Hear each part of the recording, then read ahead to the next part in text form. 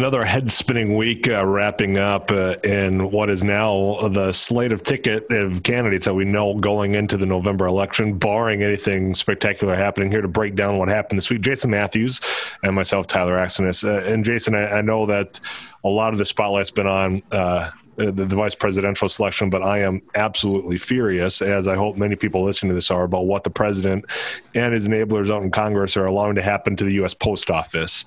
The president came out and just said it straight up. Look, they don't get the money. They can't do the mail-in voting. But this arrogance and this concern strictly on voting in 2020 neglects to mention that, you know what, grandma and grandpa out in rural North Dakota rely on the Post Service for 1, Social Security checks, or 2, prescription medications to be delivered on time. All that's being tinkered with right now because of a scared president in the White House and people that don't say a damn word, like John Hoeven in North Dakota. You talk a little bit about how important the post office has been for, I don't know, decades upon decades. Give us the latest on that. You'd be hard-pressed to find a more iconic and beloved institution in America than the post office. Ben Franklin was the first postmaster. The framers thought so much of the post office that they put it in the Constitution as an enumerated power. And what has happened here is the president has put in a major donor who's contributed $400,000 to Republicans within the last few years, in charge of the post office, who has stock in 3 major competitors of the Postal Service, UPS being one of them, and he is systematically dismantling the Postal Service 3 months before an election where it is estimated that 80 million people are going to cast votes by mail. And it is... The strategy is brilliant in its simplicity, and it's ruthless in its execution, and it is thoroughly authoritarian. You know, we've become numb to this circus that's been the last 4 years. And over time, we just see, well, what did he do now? What's the latest? Oh, you know, what's next? This is the 5-alarm fire here. Back in 2018, I taught a class for the Osher Lifelong Learning Institute on what the hell is happening, which, of course, was the genesis of this whole series, What the Hell is Happening This Week, or What the Hell Happened This Week. Mm-hmm. And when you study the collapse of democracies, they collapse in 4 steps. The first step is there's a crisis, and whether that is a real crisis or an imagined crisis, but a leader's steps forward and voters back this charismatic leader. And this charismatic leader typically promises that only he can save them. And then the leader finds his enemies. It can be criminals. It can be elites, immigrants. Criminals, elites, and immigrants are the usual targets. H.L. Mencken famously said that the aim of any would-be despot is to keep the populace alarmed by an endless series of hooligans, and almost all of them are imaginary. Then the next step, or in that second step, the next natural outgrowth, is that the leader brings forward an agenda that is typically rooted in culture, in nostalgia, and that plays to grievance politics. Then you get into step 3, and step 3 is where the leader attacks the institutions that get in his way: the press, the judiciary, law enforcement, the military. And now, ladies and gentlemen, the 4th step. The leader changes the rules to make it harder for the voters to dislodge him. And when you study the collapse of democracies, by the time you get to the 4th step, it is extremely difficult to turn back. So if you're listening to this and you're saying, well, they're hyperventilating, this is hyperbolic, this can't happen to America, I'm telling you right now, whether you're Democrat, Independent, Republican, it's happening before your eyes. Wake up. Well, and to that point, that it shouldn't be a partisan thing. That's what pisses me off. Absolutely not. More right now is the fact that, and I'm going to keep going back to John Hoeven. John, I know you got staff listening. Senator Hoeven, to have roundtables, for example, saying, well, look, I understand that we're from a rural state. The United States Postal Service has never been a partisan issue. It has become now, much like our public health debates, become partisan for whatever reason, because people just allow it to be. Those that know better just kind of step aside and be like, all right, well, let them just get by. I don't want to stand up and say anything. But when it comes to the post service in North Dakota, I mean, Jason, your small towns, what do they have? They have a church. They have at least one bar, and they've got a post office in town. I mean, that's the encompassing of our small town across the country. And one of those is being attacked right now. And to have these roundtables to discuss, well, if anything's going on as far as a delay, contact my office. To have a page on a website, as John Hoeven does. You can go to Hoeven's Senate page. Under the drop-down menu, it's postal concerns. Let me know about them. I'll try my best to do something. Apparently, those concerns aren't responded to when it's about the president attacking the very institution that is the post office. We see people like John Hoeven, Kevin Kramer, Kelly Armstrong. I mean, just pick any. It's going to sound like I'm picking on Republicans, because right now they're the ones that are just enabling this to go on without uttering a word. And like you said, we're watching this happen before our very eyes. And it's maddening to know that we have people, even in North Dakota, even in office, that know better, that say things to each other behind cameras when the microphones are off. They're too chicken to do anything when it really matters the most. Tribalism is a hell of a drug, and it's time for detox. I mean, it's acceptable. It's acceptable now because it's my side. My side's doing it. Take a look. This has been a bad week for democracy in America. When the Titanic was going down, the orchestra assembled on the deck and they played Nearer, My God, to Thee as the ship went down. I'm getting serious Nearer, My God, to Thee vibes this week. You go back to Saturday, the president signs these executive orders on coronavirus relief, none of which are constitutional. They were for show. But all of a sudden, there's absolute silence from the Republicans on it. And also, the Democrats are chicken shit on this. Because the Democrats now, they know this is blatantly unconstitutional. And they're sitting there and they're saying, but the politics are good for us because he's cutting Social Security. So we're going to play the Social Security card like Democrats typically do, rather than the larger card here, which is constitutional. They say, well, if we go into the courts, I heard one Democratic strategist say this week, if the Democrats go into the courts and they challenge us, then it's going to look like they're holding up coronavirus aid. They're playing into the president's hand. Look, the Constitution's on the line here. The Congress has already surrendered its powers of war making. I mean, we're recording this on the 75th anniversary of the end of World War II, when Japan surrendered. The greatest moment in the history of America when you think about it. We were at our apex then. As one person noted this week, after World War II, we then decided to put man on the moon. And when that was all over with, we decided to smoke a cigarette and put our feet up, and we haven't done a damn thing since. Where we're at right now is the Congress has the power of the purse. The Constitution is absolutely crystal clear. If the Congress surrenders the power of the purse, having already given up its war-making powers, it is a paper tiger. And we don't have a president anymore. We have a king. And the only people that have spoken up on this matter from the Republicans have been Mitt Romney, yet again a voice in the wilderness, Justin Amash, who is the libertarian conservative from Michigan, who's left the Republican Party, is not running for re-election, and finally Rand Paul, who stood up on this. Other than that, there's absolute silence here. Mm-hmm. Then that happens on Saturday. On Sunday, the chief law enforcement officer of the United States, Bill Barr, the Attorney General, goes on to Fox News's Mark Levin show, who is a firebrand right-wing television presenter. Don't get me started on Mark Levin. Mark Levin, he goes on there and he is talking about, Bill Barr is not Attorney General. He's an interior minister. He is talking about the Democrats, and he's framing everything in terms of this is a civil war, that they have to use everything at their disposal to save the republic. Folks, to quote Joe Biden here, folks, here's the deal. We're beyond slippery slope stage. I say this, I've said this before, we're beyond slippery slope stage. We are on now the downhill incline, and we're picking up the pace here. And don't take my word for it.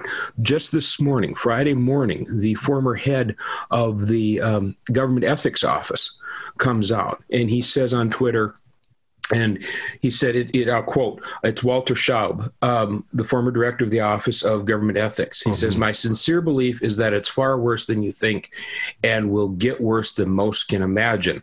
I pray I'm wrong, but the next several months will determine the fate of the world, and you have the privilege of deciding the fate with your actions. You won't get a second chance. Yeah, and the whole being hyperbolic and hyperbolic and this hyperventilating, and let's take a step back here, because the signs have been that these individuals in Congress are going to allow this to be enabled. And I'm talking even before impeachment, where Susan Collins, I think he learned his lesson. Well, really, Senator did he? But take it a step back further to the declaration of a national emergency, in which the president unilaterally took money approved and appropriated from Congress through the Department of Defense, and then put it to a border wall. And nobody said a word on the Republican side, at least in the Senate. And I was saying at that point in my radio show on KFGO, imagine the next Democratic president saying, we got a national emergency that's got to do with health care, and unilaterally creates a single payer system. You guys would be up in arms right now. But when it comes to this, you're enabling it, and it's that was the slippery. So that was the beginning for me of the red flags being woven, and now here we are. Just months from an election, and like you say, it's accelerating the concerns. Well, this goes to a larger issue here, and that is that the president is weaponizing the federal bureaucracy. Ron Brownstein with The Atlantic this morning has well, let me just put it this way. Read it after you've had a stiff drink, because it is alarming. The article that he has out there is laying out what has happened to the federal bureaucracy. We've never had a president that has weaponized the federal bureaucracy to the extent of Donald Trump. The federal bureaucracy is turning into is an extension of his campaign. It goes beyond Bill Barr at the Justice Department. It goes to the politicization of the Homeland Security Office. It goes to the removal of these inspectors general. It goes to this week ending the census. That's the other thing, too. We're ending the census a month early. We're doing an undercount. The undercount is, of course, going to impact disproportionately people of color. It's also going to impact rural America. Of course. And what is so alarming here is that the states that are going to be most impacted by an undercount are Texas and Florida, just for an example. And nobody in the Republican Party in those states is saying a damn thing. They're not only going to lose the possibility of additional seats in the House of Representatives when you get into apportionment, they're going to lose federal funds. Again, tribalism is a hell of a drug. It's maddening to see on the ground. I mean, I saw from the North Dakota, the Department of Commerce has been spearheading. I think they've done a good job of trying to make sure. They really have. So people on the ground get it. And by all means, Republican Governor Doug Burgum, he's been out in forefront. Hey, fill out the census, because it's thousands upon thousands of dollars per person that we would get in federal aid. So please do this. And then, as you're pointing out, let's wrap it up sooner, boys. Gather as much as you can now, but we're not going to extend anything coming from that same federal government, and not a peep. Tyler, there's been a trend here, and that is that the Republican Party nationally has given up on persuasion. The Republican Party has won the popular vote in the presidential elections twice since 1988. They won it in 1988 with George H.W. Bush, and then in 2004 with George W. Bush. Other than that, the Republican Party has averaged 46% of the popular vote in all of the presidential elections. Now, your listeners are going to come back and say, well, yeah, but Bill Clinton didn't win a majority of the popular vote. And you're right, because it was three-way races in both 92 and 96. But the fact here is that what is alarming is that in 1972, Richard Nixon won over 20% of the African-American vote. You had voices in the Republican Party like Jack Kemp, God rest his soul. You might not agree with Jack Kemp when he was talking about supply side economics, what have you. You always had to respect Jack Kemp for the sincerity in which he believed in equality for all and in making the Republican Party the party of Lincoln, the party that welcomes everybody. We haven't had a Republican on the scene since Jack Kemp left that is making a direct overture to the African-American community. What's happened is the parties have now realigned, and they've realigned on the racial lines. So the Republican Party, college educated, white voters, particularly non-college educated white voters, many of them living disproportionately in rural America, and then Democrats, college educated, multiracial citizens living, disproportionately on the coast. And what's happening is the Republican Party is a minority party right now. They're not making the efforts to go out there and attract new voters. They've stopped persuasion. They just simply double down on going on to Fox News. Okay. Mm-hmm. And what's happening is this way the system is designed with the Electoral College and with the Senate disproportionately helps them. But history tells us this. History tells us this, that you cannot have a country or a society that is political minority dominated until there's a revolution, until violence breaks out, until something gives. That's the hand they're playing right now. The Democrats, let's just be equal opportunity here too. I don't. Oh yeah, I would say let's dish on the National Democratic Party, shall we? Well, they don't care. They don't care about this part of America. No, they don't. They just don't. And they just don't. And they look, and let's be honest about it. There are many in the National Democratic Party that just simply look down on this part of the country as flyover country. Yeah. We talk about Heidi Heitkamp. You know Heidi very well. Tessa Gould's a contributor on ND Explains. Mm-hmm. They were voices in the wilderness when they were in Washington in the Senate in raising the issues about rural America. Right. The Democrats have been wiped out, and it's there's the Fox and the Rush Limbaugh effect. There's no question about that. But you take a look at a state like Minnesota, which, DFL, one of the strongest Democratic states. If you didn't have the Twin Cities in Minnesota would be monolithically Republican today. Oh, yeah. Aside from Colin Peterson. Exactly. Who may not win re-election this year. It's been interesting, Jason, this week. You had Minnesota, since you broached the subject, had their primary. And you have Michelle Fischbach winning the GOP nomination, take on Colin Peterson instantly. The next morning, Wednesday morning of this week, when we're recording this, they put out the polls showing that Fischbach's up, according to their internal polls, 10 points on Colin Peterson. Yeah. So, he's got an uphill battle. The last election wasn't a landslide for him. At the beginning of this year, there was wondering, was he even running? Because he wasn't raising any money. That was gearing up for. But you lose a Democrat like Colin Peterson in a farm state, in that rural pocket that gets the issues of where we live. As far as the Democratic Party goes, that's that. Besides from John Tester in Montana, what else do you have as far as rural representation? Who barely held on. Yeah. In 2018, well, let's sum it up. We're in a bad place, folks. We're in a bad place. Yeah. Okay. Speaking of Democrats, and one thing that they're thinking is going to get us out of that bad place, obviously, is winning the presidential election this week. Joe Biden picks Kamala Harris, the previous weeks we've talked about the Veep stakes, which if I have to say that term one more time, I'll throw my microphone out a window so you don't ever have to hear it. But we don't have to anymore because we know who the vice presidential candidate's going to be, Kamala Harris. Your take on that? Because I know we had talked about some other, for me, and I said this on my KFGO radio show, of the geography. It didn't make sense. You have California wrapped up. But I've got to say, when you see that their ticket raised $48 million in 48 hours after the announcement, there's obviously some momentum on their side there. Well, listeners to this podcast, all three of you, we don't know who's listening. Who's the other one? You and I are two. I have a buddy, and maybe my brother-in-law. So there's four. But be that as it may, well, the price is right. It's free. It's free, folks. It's free. And by the way, if you've got a business or a product that you want to sell, contact us today. We'll send you our contact information. Our people will get a hold of your people. Absolutely. But, and mailbag too. Send us emails.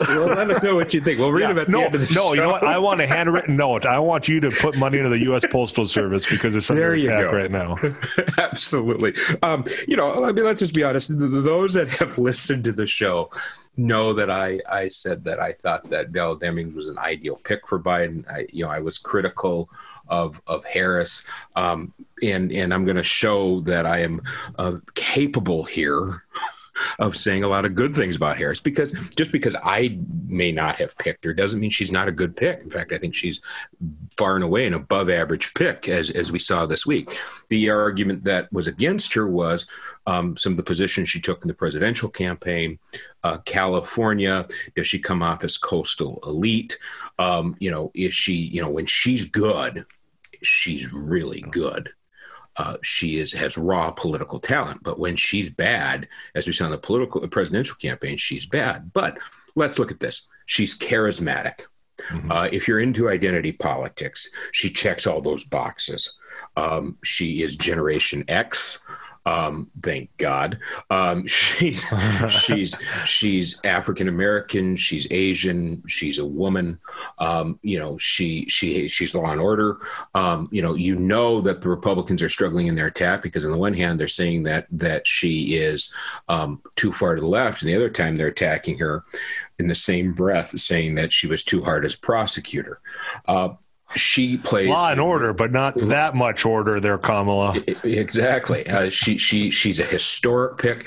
And one test of vice presidential running mates is for all those qualities that she has, which are all positive qualities, is when you see the running mates together and you instantly make two judgments.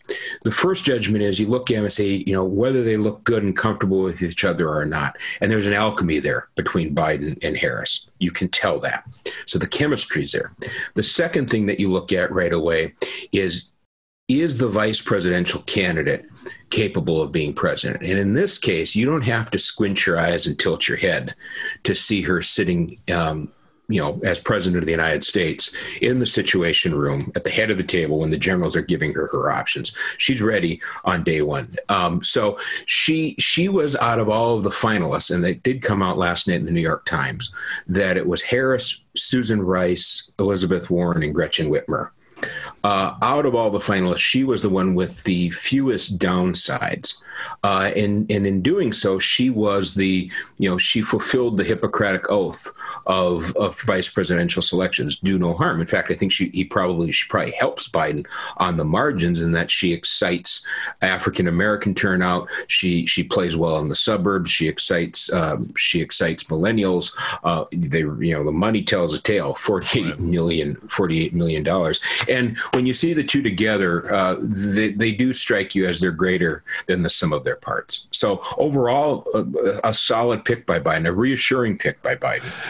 What's interesting about it, in response to it, because as my KFGO radio, we get a lot of interaction in the afternoons, 2 to 4 weekdays. You can tune in there. There you go, Tyler. You just got to plug that. Every now and then you can go to NDExplains.com and read more from myself and Matthews when he puts in a column too. But instantly, you open up the phone lines. Tell me your thoughts on this pick. And, earlier on in this process, I had self-identified Republicans that would contact the show and say, Tyler, you know what, if Joe Biden picks someone like Amy Klobuchar, I'd consider voting for the ticket. And of course, that didn't happen because of the events that we've talked about with George Floyd and connection of, the history of Amy Klobuchar. She pulled herself out, which, let's be real, I think events were dictating that she wasn't really a viable option at this point, or at that point. So when this pick comes in, I kind of ask, all right, so for all of you that were out there saying, well, I'd consider this, now respond to your take on this pick. And of course, it's, well, no, I've got to vote for Trump now, as though the VP selection was one that really pushed him over. I suspect the sincerity of their consideration might not have necessarily been there in the first place. If this was, in other words, I think that they were always going to be going home to voting for the Republican side of the ticket. They were looking for an off ramp. Yeah. That's what I think they got. But so I go, explain to me then, if it was this election, what is it about Kamala Harris that you're saying, okay, I've got to vote for Trump now, aside from the fact I think you were, give me your reasoning. And overwhelmingly, Brett Kavanaugh, that hearing got brought up again for Republican voters up in the upper Midwest here. Are you surprised by that at all? No, not at all. The way she treated Brett Kavanaugh, that was a response. She's a prosecutor. I mean, you want to talk about her treatment of Brett Kavanaugh? Okay, let's talk about her treatment of Brett Kavanaugh. And then let's look at the antics of Lindsey Graham in that hearing. That hearing was a shit show. Oh, it's terrible. It was absolutely just the worst. I can't say this now, but it was at that time one of the worst displays of discourse, dialogue. You have the most deliberative body, and it turns into, a WWE, segment in between the matches that come up is what it turned into. But there's still, but here's, so I think about that because I gotta say this though. You hit a nerve here with Kavanaugh, because how pathetic is it in that Kavanaugh hearing here? And this is what really stood out to me. Regardless of whether you believe the allegations or not, the spectacle, the sight of the Republican senators that, in order to question the woman, what was it, Blasey Ford, I believe was her name, they had to have a woman do the questioning. And they sat there in absolute silence while the woman is doing the questioning.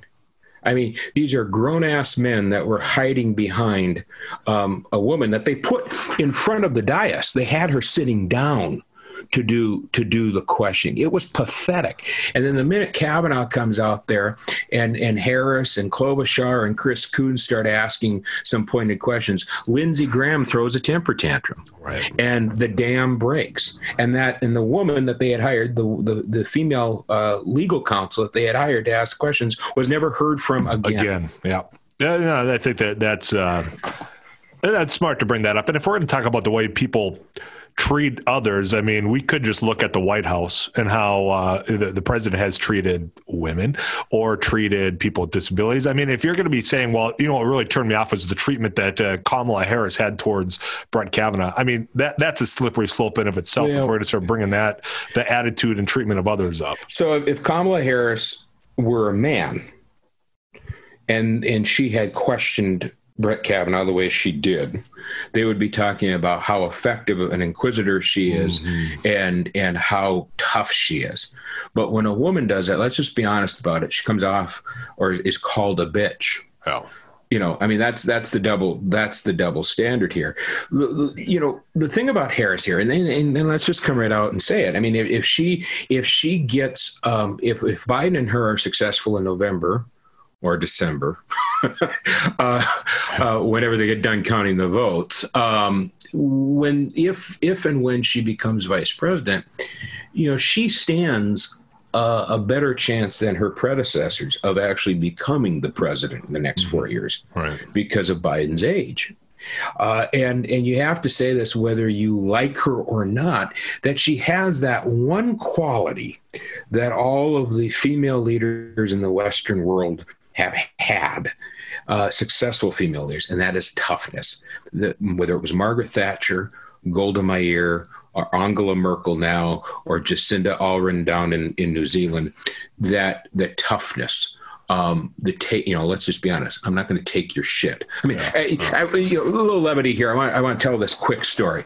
The Munich massacre in 1972. Of the Israeli Boy, that sounds really levity. Let's lighten the mood by talking about a massacre. Yeah, terrible segue here. So the Munich massacre of 1972. All right, we're going to tell Spinell. Let's pull it back. So the Olympic team was killed. And Golda Meir is the prime minister of Israel. And this happens during the night. She summons her cabinet. They're all men. And she summons her intelligence chiefs and she summons her generals. And she is sitting at the head of the table. And they are laying out all the evidence, everything that happened. And she is smoking her cigarette. And she's listening, and they're debating amongst themselves. And she's saying nothing. They're debating amongst themselves what they're going to do, how they're going to get them. She takes her cigarette, as the story goes, from multiple men in the room. She pushes, she crushes out her cigarette in the ashtray. She looks at him as the smoke is coming out of her mouth and says, "Gentlemen," in this gravelly voice. She said, "This is not open for debate. We find every one of these bastards, and we kill them. There'll be no trial. We kill them. If it takes us 50 years, we'll find these bastards and we'll hunt them down like the animals they are. That's an order. Now get to work on getting them." Got up and she left. One of the generals in the room that night said, "You had 25 men at the table, and the woman was the one with the balls." There's the levity part I was waiting for. There's the levity part. There's the levity part. Still, this still seems pretty dark, but okay, there's a levity part. Yeah, well, and here's the last thing I'll say about Kamala Harris and the response. It's not about her; it's about the response to that selection from people in the Upper Midwest. I mean, let's be real; that's where people are listening to this at. So first it was the Brett Kavanaugh situation, but then it was, well, don't you think it's wrong, Tyler, that Joe Biden basically discriminated against all these other options when he said it's got to be a woman, and then ultimately it had to be, basically an African American or a minority, as though like that insulted all the male listeners that are some white dudes listening to us in their farm shops right now across the Upper Midwest. That's the other thing that really stuck it to them this week in this decision, and I just cannot take that argument serious. No, I said, I think it may have been last week, that I thought that Biden should be commended for wanting to pick a woman. I think that I'm not a fan of candidates making pledges, and it may have been better off had he just said, not said anything, and just came out and said, here's Kamala Harris. The remarkable thing about Harris, though, about the Harris pick, is that it is both a conventional pick and a history-making pick. When the first time that I was on your show or in this podcast, and the Veep stakes came up, we talked about who was Biden going to pick, and I said, and you said it as well, it's most likely going to be Harris. It's most likely.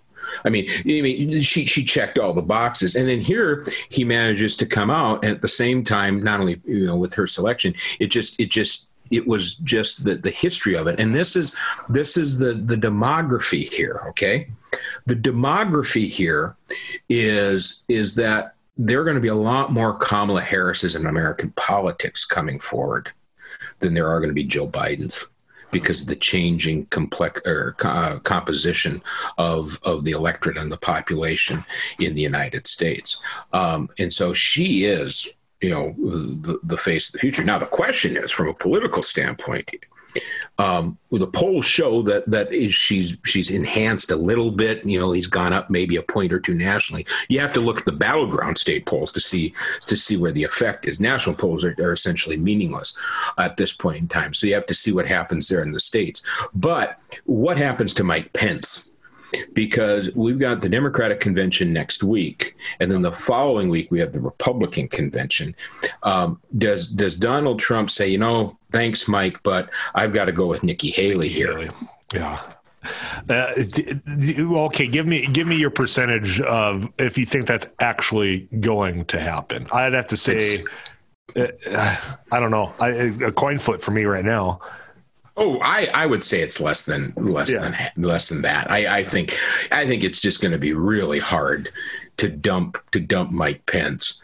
You're going to piss off all the evangelicals. Now you can say, well, the evangelicals are going to stick with Trump regardless. But I just think it's going to be very difficult. It's just going to reek of desperation. But hold on a second. Reek of desperation. We're talking about this guy sabotaging the United States Postal Service, and we're going to worry about the desperation of a VP shakeup.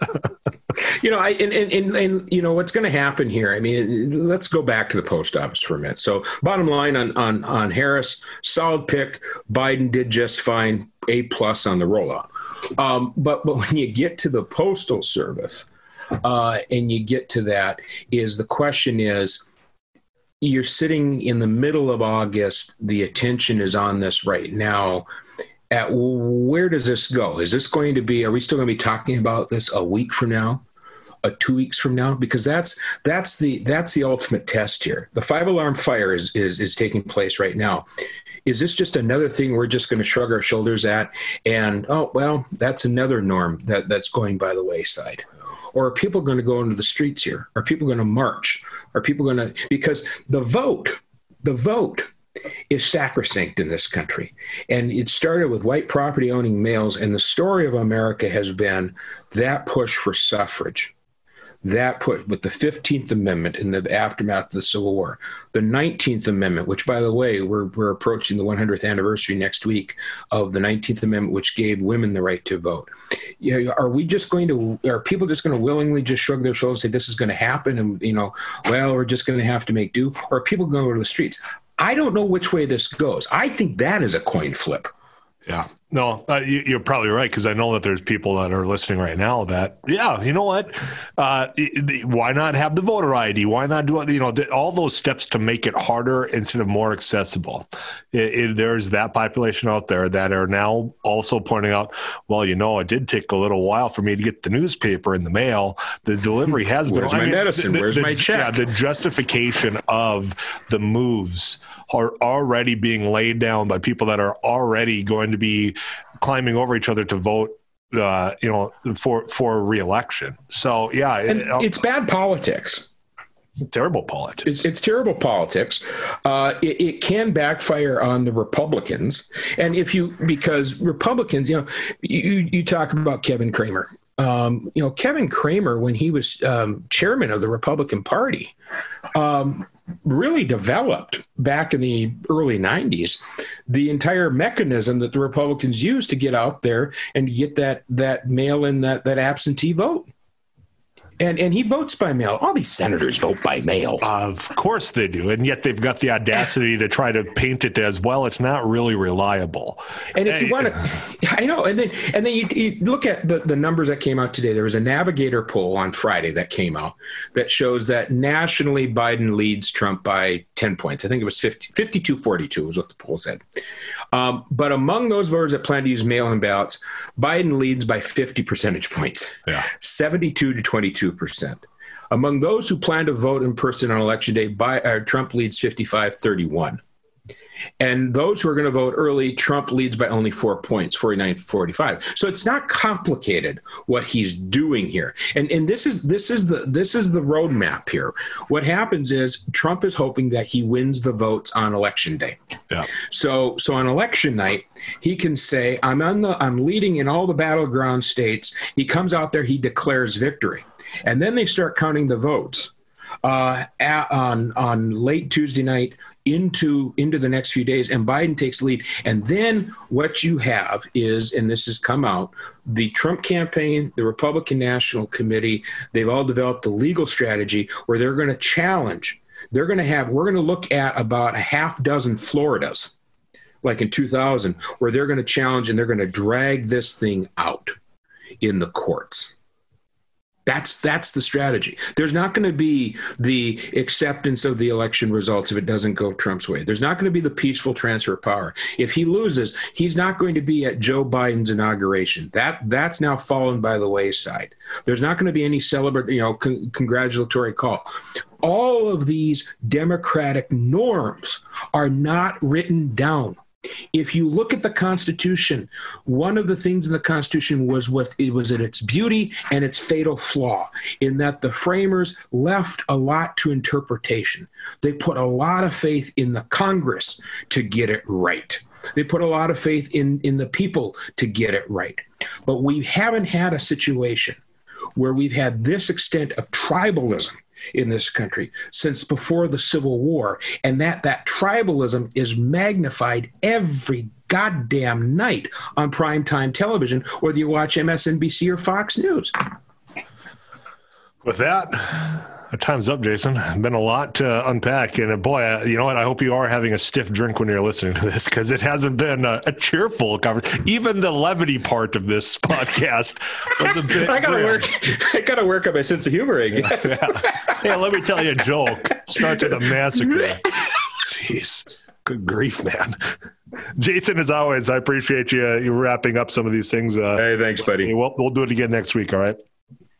Sounds good. For all you listening out there, you take care. I will recap what the hell happened again next week.